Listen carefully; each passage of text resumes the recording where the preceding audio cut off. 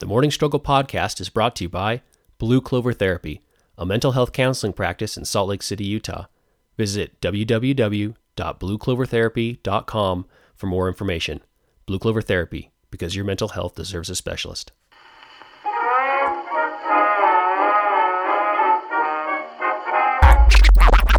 Activate.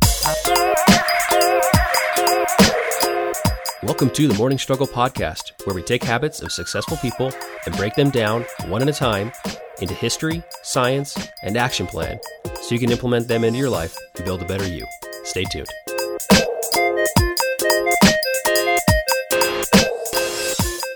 All right. Morning Struggle podcast, take 2. We tried this the first time and we realized the mics weren't on. It's not that they weren't on. There was some technical difficulty where it wasn't actually recording anything. Well, I mean, like they weren't on their game. Like they weren't. Oh, like we're blaming the mics on that one? They didn't come to show up for the game, is what I'm saying. But yeah, welcome everybody to the Morning Struggle podcast. I'm Ty. I'm Jessie. And we bring you habits of successful people. Mm-hmm. And I want to take about 15 minutes and complain about this issue. Okay, so that's not the best idea. Because what are we talking about today? Complaining. Yep. And how successful people just complain all the time. Nope. No, they don't complain all the time? If they're going to complain, they're going to do it right. They're going to complain. There's a right and a wrong way to complain? There is. What? Yep. This just show, every time you come to the table with something, it blows my mind. It's because it's cool research. I know, I like it. Yeah, so do we have anything to complain about before we get going? I'm kind of snooty tooty because I'm feeling a little sick. You are. You woke up this morning and you're like, I'm sick. I'm like, oh, are you a little whiny? And man, I wasn't whiny. Should not have said that. I was sick. It's ridiculous. I'm going to hold to my opinion here. And I was sick, not whiny. And Did you just break your mug? And I just broke my coffee cup. This segment is already starting on a complaining foot. So let's just get right into the history. I'm sorry, folks. We're already complaining. So let's get in the right into the history. We'll get into some science and we'll get into some action plan. So we don't have to stop complaining, but we can complain more effectively, correct? We're going to do it right. This day in history. In the spirit of complaining, Mm-hmm. I'm going to talk about uncontacted people. Because they have no one to complain to? Because when you think your life is terrible, just think of people that are uncontacted. Oh, we got to talk about what uncontacted people are. So in the world, there's about 100 tribes, approximately, of uncontacted people. Is there really? Yeah. So Homo sapiens, about 200,000 years ago, came into existence. Right. We branched off, 2 or 3 million years ago. 200,000 years ago, modern day human form kind of evolved. Okay. 70,000 years ago, we had the cognitive revolution where we kind of started to form groups, then like bigger kind of society groups, but we were still hunter-gatherer. Mm-hmm. Then 12,000 years ago, we started the agricultural revolution where we started farming. And then a couple hundred years ago, we started the industrial revolution. Oh. So we're going to talk about people who never really got out of that hunter-gatherer phase. Okay. So those are uncontacted tribes or uncontacted people. Oh. They live in the Amazon rainforest, in parts of Australia, and then these islands, on the outskirts of India. That is wild. Yeah, so it's really, really fascinating because they essentially didn't evolve past, that hunter-gatherer. They never went into agriculture or anything, so they're still hunting with spears and bows and arrows. Uh-huh. They're still gathering and foraging in the forests. Mm-hmm. They're essentially what you would think of as an uncontacted tribe of people. That's amazing. Yeah, so we're going to talk about, so next time you're like, oh, I don't have any data on my phone in this mall. Stop whining. Go like, okay, well, at least you're not having to hunt turtles in the... Turtles? Yeah, gotta hunt. Well, you hunt turtles. How do you hunt a turtle? You just run it down? Well, there's the sea turtles. Not I see what you're saying. The sea turtles. Okay. Sea turtles. Fair enough. So we're going to talk about an island called North Sentinel, and it's the Sentinelese. And these folks are one of the most notorious uncontacted tribes. Oh. Because they are feisty. We'll call it feisty. Feisty? Yep. Or defending their area? I feel like that's fair. That's probably fair. So the census from 2011 says they have between 80 and 150 people on the island. Okay. Could be as little as 15 and as many as 500. That's how hard it is to track these kind of people. Oh, they do some flyovers. So there's some islands on the coast of India. They're called the Andaman Islands. Okay. One of them is like a penal colony, like a prison. and then there's some touristy ones, and then there's the one North Sentinel Island for the Sentinelese. And it's a protected island now. You know, India has made it. You can't go on vacation protected. with these tribes? Well, the reason we know about the Sentinelese, like internationally, is because an American tourist illegally went on the island and was killed. Well, yeah. So Americans thinking they can just do whatever they want. Yeah, he didn't even ask for permission. He just showed up, just like Americans will. So let's go back and let's talk about these Sentinelese. So in 1771, an East India vessel, an East Indian Company vessel, was doing a hydrographic survey. Okay. They were surveying water, I'm guessing. Like, oh, this water looks flat. And, oh, this water looks bumpy. You know, they're like charting it down. I don't know what they would do. But they saw lights coming from the island. They saw their fires. But they didn't stop because charting water was so important. Yes, it is. And so they continued on. But they knew people lived there. But it wasn't for another 100 years that anybody made contact. What? And a ship called the Nineveh crashed. It crashed into the reef with 86 passengers and 20 crew members, and they all managed to swim their way to shore. The Sentinelese let them stay on the beach for 3 days. Okay. And then the Sentinelese decided that was long enough. Wow. So instead of being like, hey, you know, you've been sleeping on my couch for a few days, it's kind of time to go find your own place. Now. They brought out their bows and arrows and their spears, and they decided to have a makeshift Lord of the Flies style battle. What? And so the passengers grabbed some sticks and stones, and they had a full-fledged, like, little mini war on the beach. Oh my gosh. And then a British Navy vessel saved the passengers and the crew. I'm not sure if anybody died. This article didn't say if anybody died. But let's just say it left a bad taste in the Sentinelese image of, you know, white people. Yeah, they weren't into it. They were not into it at all. So it'd actually be quite scary if your culture hasn't been interrupted at all during this entire giant span, and then suddenly 100 people that I'm assuming don't look like you, come on to the beach, and you're like, okay. Yeah. And it's not Disney. They're not adopting all their kids and like bringing them into the tribe. They're going to stab them. Well, it makes sense. Like when Cook went to the Hawaiian Islands or wherever, I think it was Hawaiian Islands. Okay. And they thought he was a god. And then he left and there was a storm, so he had to go back. And they're like, wait a minute, a god would not, you know, come back because of a storm. Right. And then they killed him. Right. You know, it makes sense. It's your area, your land. I don't know. Anyway, but let's just say you don't want to go, even if you're like a hardened criminal. So I don't know the year, but a criminal escaped from the Grand Sentinel or Grand Andaman Island, which is the penal colony, the prison, and made a raft and floated to North Sentinel Island where the Sentinelese lived. Okay. Well, you know, it's a big prison break. Well, they found him on the island a few days later, decomposing with a bunch of arrow stabs in him. They're like, yep, nope, sorry, buddy. Maybe they just knew he was a prisoner, and they did that. Did he have his little stripe outfit on? Ooh, I bet he did. It was probably very... It was like stripes. Yeah, exactly. But anyway, so it kind of like was left untouched because of those rumors for a long time. Right. Until an anthropologist named Pandit.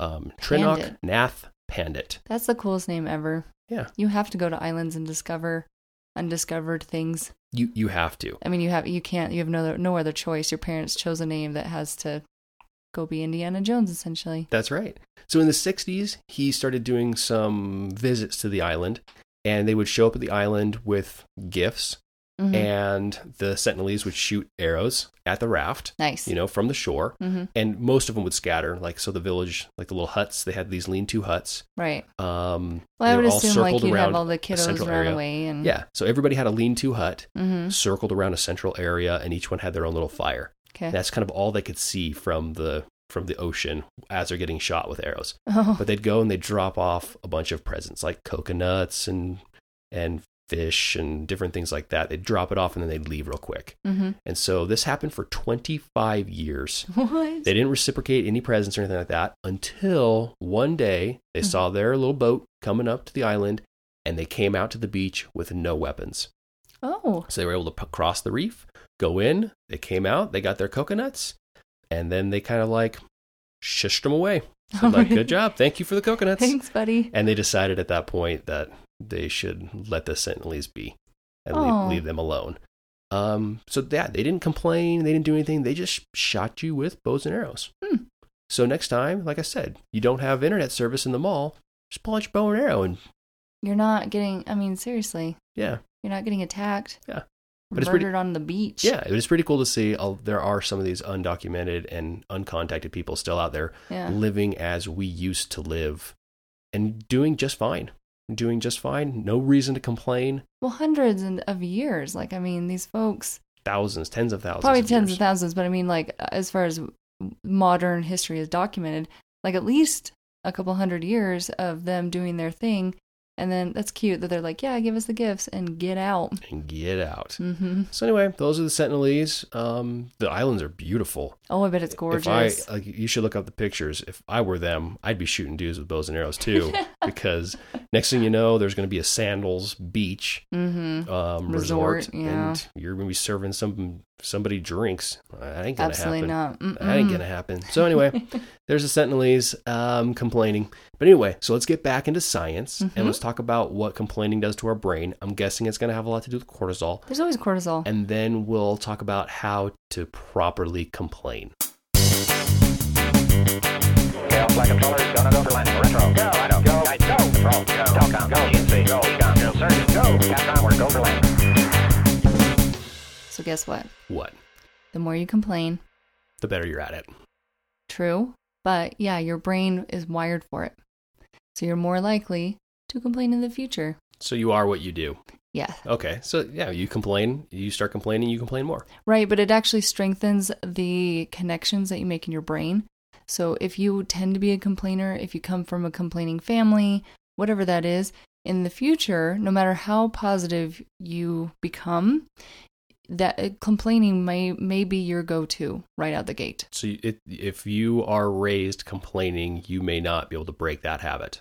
At some point you will, but it'll be very difficult. Okay, that makes sense. Yeah. And because your brain literally gets wired that way. That will be the thing the go-to, if you will, go-to thought. That's what defines you. Okay. Yep. And so Stanford did these really cool, did really good research studies on complaining and found that it actually shrinks the hippocampus. And as you know, and the hippocampus is an essential part of the brain that basically is kind of that problem-solving intellectual thought area that's so important for us to have critical thinking and be able to focus and all of that. It is also the same area that shrinks with Alzheimer's. Whoa, so complaining is essentially similar to Alzheimer's. It is very similar to the point that it also makes it where you're more likely to have Alzheimer's because when you go into those higher ages, your hippocampus is already smaller and therefore you're more likely it's a quicker process with Alzheimer's once your hippocampus is shrunk. So with the part of this research is researching families and how on a percentage much they complain and then how much smaller the kids are that go into the world, their hippocampuses, and how that's already a disadvantage. So just because of their problem solving skills, their critical thinking skills, all that stuff is controlled or regulated by the hippocampus? Yeah, so the hippocampus is smaller, therefore your brain is less likely to be able to do these critical problem solving skills and intellectual focus, all of that kind of stuff. It really is centralized there. So if your hippocampus is smaller and less effective, when you go into the world, let's say college, because this is, obviously a college, you are less likely to be prepared for those skills that are expected in that school type setting because your hippocampus is smaller. Interesting. So it's an actual brain physiology. Yeah, it's brain damage. Okay. Every time you complain, it's brain damage. So think about it that way. Whoa, okay. Yeah, so this morning when I was complaining, brain damage. Okay. That's where it's at. Here's cortisol. You get extra cortisol that is released. And as you know, cortisol makes your brain swell. It's bad. Right? Chronic cortisol. Chronic cortisol. The cortisol itself is actually incredibly amazing. It's the reason why we have survived so long. We can get away. It tells everybody else, all the other hormones in the body. It's a stressor hormone. It releases under stress and lets us do amazing things. Yeah, I mean, it makes us super strong, makes it so we don't feel pain. I mean, it's like all this amazing stuff. However, because of modern day, we are always stressed. We always have cortisol coursing, right? And what happens is the brain starts swelling and our immune system deadens, because you don't need an immune system if a lion's chasing you. Right. So there's no reason to have it on. However, we're not being chased by lions very often anymore. And so therefore, we're more likely to have diabetes, strokes, obesity, like you're less efficient with calorie intake, outtake, and strokes.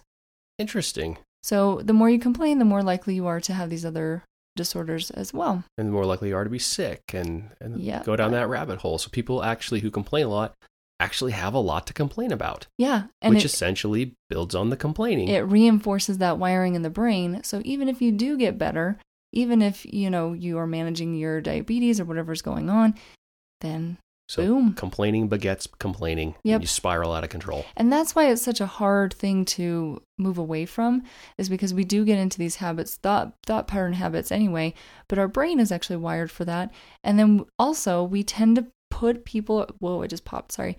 We tend to put people who also complain around us. So because we feel more comfortable if we're always complaining that someone else is always complaining, we can complain together.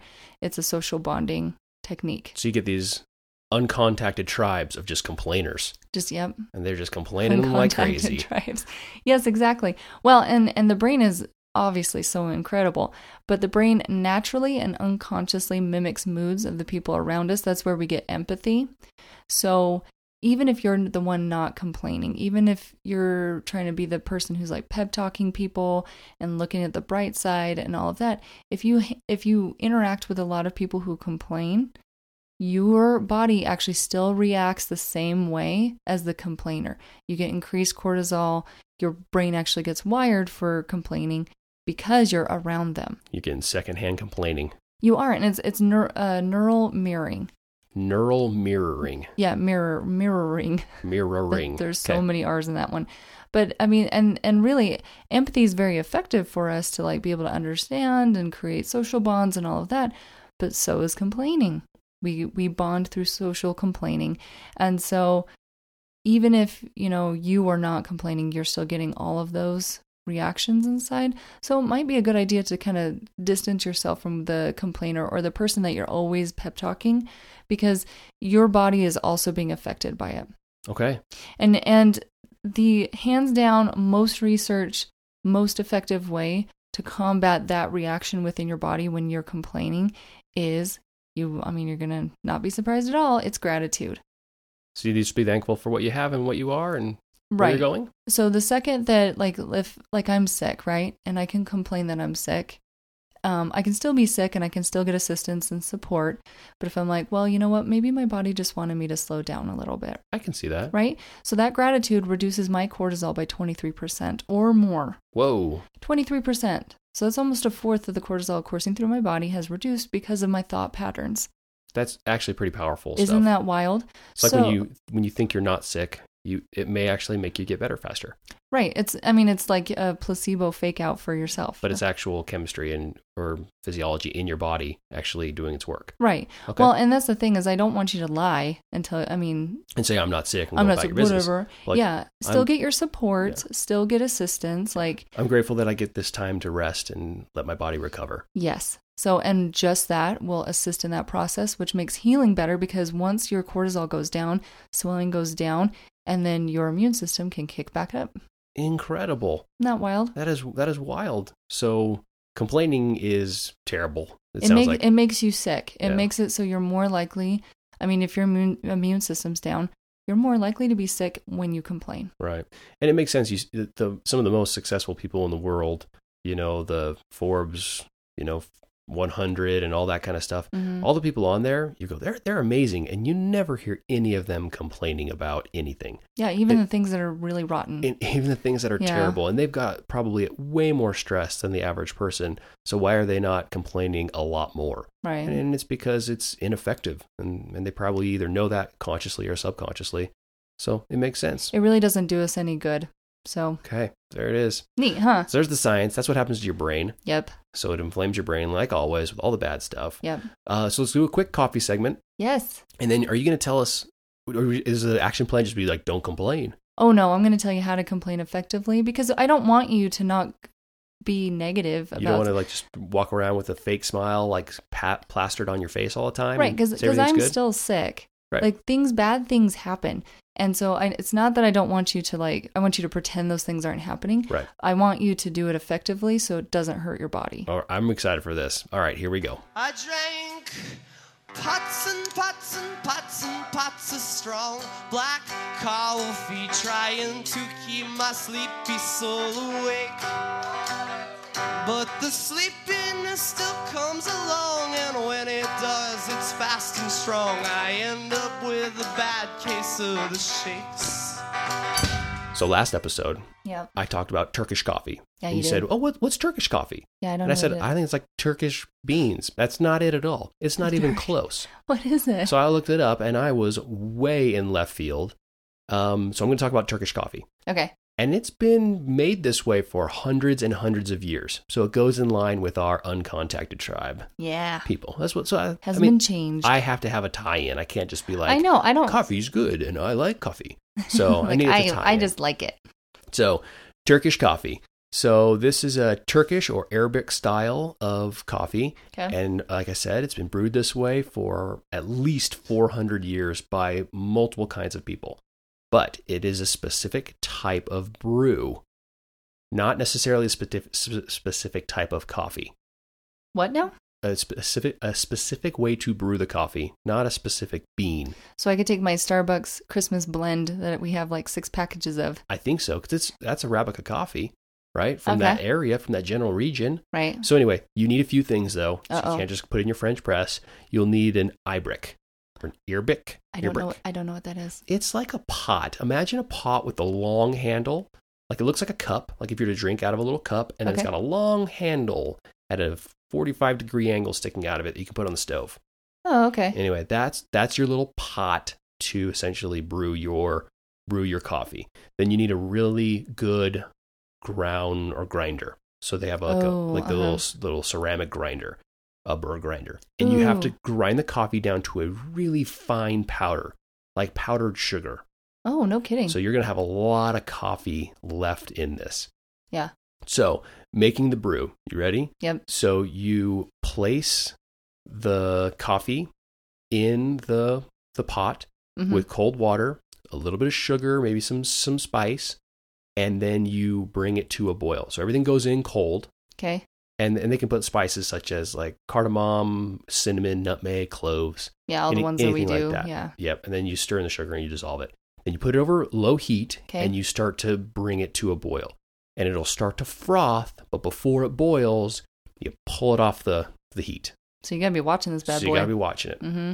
And then you do it, and then you let it cool a little bit, and then you do it again. What? And then it kind of frosts a little faster, and you can take some of the froth and pull it out and put it in the cups if you want. Whoa. But before it boils, you pull it off. Okay. And then you do it a third time. Yes. And you put it on for the third boil. Whoa. And again, very quick, it'll start to froth. And then it gives you this super rich and creamy brew. Oh my gosh, that sounds amazing. And so then you can give it another boil if you want, but then you pour it into your coffee cups Okay. and you drink it like a boss. Like a pot. So that's a Turkish coffee. What is it in a little cup? Because is it condensed kind of? This looks like it's like a teacup. Like a little teacup? Like a little teacup. And yeah, they do say that it is a little richer. So, okay, first off, I want to try it. That sounds amazing. Second off, I'm never doing that at home. That is not happening at your house. And Turkish coffee, well, you have to let it sit for a little bit because like at the bottom of the cup, you're going to have a lot of sediment. Yeah, because I mean, this powder is just part of the liquid, right? Part of the liquid. Instead of getting filtered like a drip coffee or an AeroPress or something like that. Right. It's essentially in the coffee. Yeah. So you're essentially like eating the coffee bean. That's amazing. I would happily eat coffee beans. I've had a cup of Turkish coffee before, and I remember not liking it. But this was What? before I was a coffee snob. When did you have Turkish coffee without me? I was in Turkey just backpacking like last week. Being a spy, whatever. Yeah. No big. No, God, no. A spy. Yeah. The spies are talented people. I'd get in there and they'd be like, what are you doing here? And be like, I'm a spy with the U.S. I am so sorry. Can I go home? I'm so scared. Yeah. So anyway, there's your Turkish coffee. Oh, that's cool. I'm going to need to research where I can get a cup of Turkish coffee. I'm pretty sure your local barista will be able to make you a cup of Turkish coffee. No. They're a lot of them really good. Your local fancy. barista. Your local barista. Oh, okay. I'm going to ask every barista I know now and just be like, hey, is this something you guys do, or is this like a weird thing? Yeah, let us know. Let us know if you drink Turkish coffee. I think that'd be amazing. Yeah. Anyway, okay. So there you go. I will eat the coffee beans. I think that's a fantastic idea. Exactly. Get that extra caffeine in you. So let's get back into complaining. Let's action plan this so we can complain the right way. Let's hope you make the most of it, my boy. So, no surprise, I want you to start with gratitude. Okay. Because, 23%, you can't beat that, reducing your cortisol levels. So just like, always have gratitude? Or when you feel like you need to start complaining, implement your gratitude? Both. So both. But I think in general, like our society, especially in America, I don't know, I haven't lived in, like Europe or something, but there's a lot of materialism happening. And it's like, well, I could have the bigger house. I could have the better car. I could have better clothes. I need the better purse. Like there's lots of things that we need. And in doing that, you're essentially saying that your house, your car, your purse isn't as good as that one. So it's very distressing. Yeah, it's very distressing. So instead of being like, my house is awesome and it serves my family, right? That's gratitude. I'm essentially creating that wiring in my brain where it's like my house is the worst. Okay, that makes sense. So we're trying to organically rewire your brain all the time, because if we're just going to pinpoint when you're complaining is very kind of a knee-jerk reaction. Like we don't sit there and go, I wonder what I'm going to complain about today. It is something where it's like, I don't like this, and then you have an outburst of some kind. So how do you cue yourself to essentially be grateful? That's kind of a hard one. Yes. To do.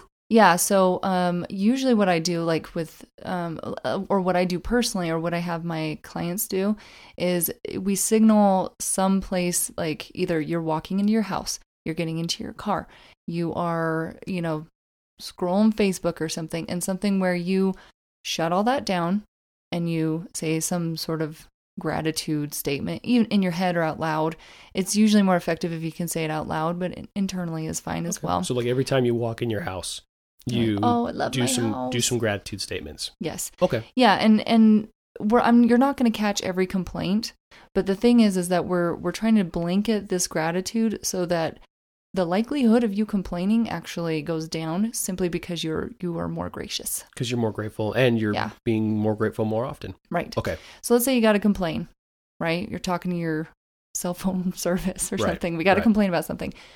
First, you're going to complain with a clear purpose. I don't want you to go into the complaint just kind of being a whiny toddler about something isn't your way. You need to be like, okay, my cell phone service is not this. I need it to be this. This is my objective. Oh, so like I can call my cell phone company and say, hey, I am not getting service in these areas. I need either better service, a discounted price, or I need to switch to a different carrier. Right. And you're ready to go. And then so you have an action plan objective. And there's two parts to that. First off, you are less than just kind of this complaining negative spiral, and you have an objective. It's very rational objective. And second, you don't get tugged around on whatever they want you to do. Because if you don't know what your objective is, they could easily talk you into something that wasn't exactly what you were looking for. Oh, yeah. Hey, just buy the latest and greatest new phone and extend your plan out 2 years and you're good to go. And you walk out of there and go, I got the same service and I just spent $1,000 on a phone. What just happened? Exactly. And then you complain about how much money you spent on your phone. Right. And it's a very emotional event, and it really solidifies in your brain when we have those things. All right. Second, I want you to start with something positive and why you want the situation better. Okay. So if your boss is being a butthead and you need them to act differently towards you, you go in saying, I love working here. I love my job. My pension's rad, whatever it is.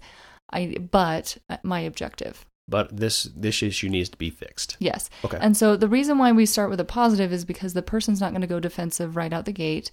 And it recognizes that you want to make the situation better because you like this situation. Okay. Right? We call this in our biz the compliment sandwich.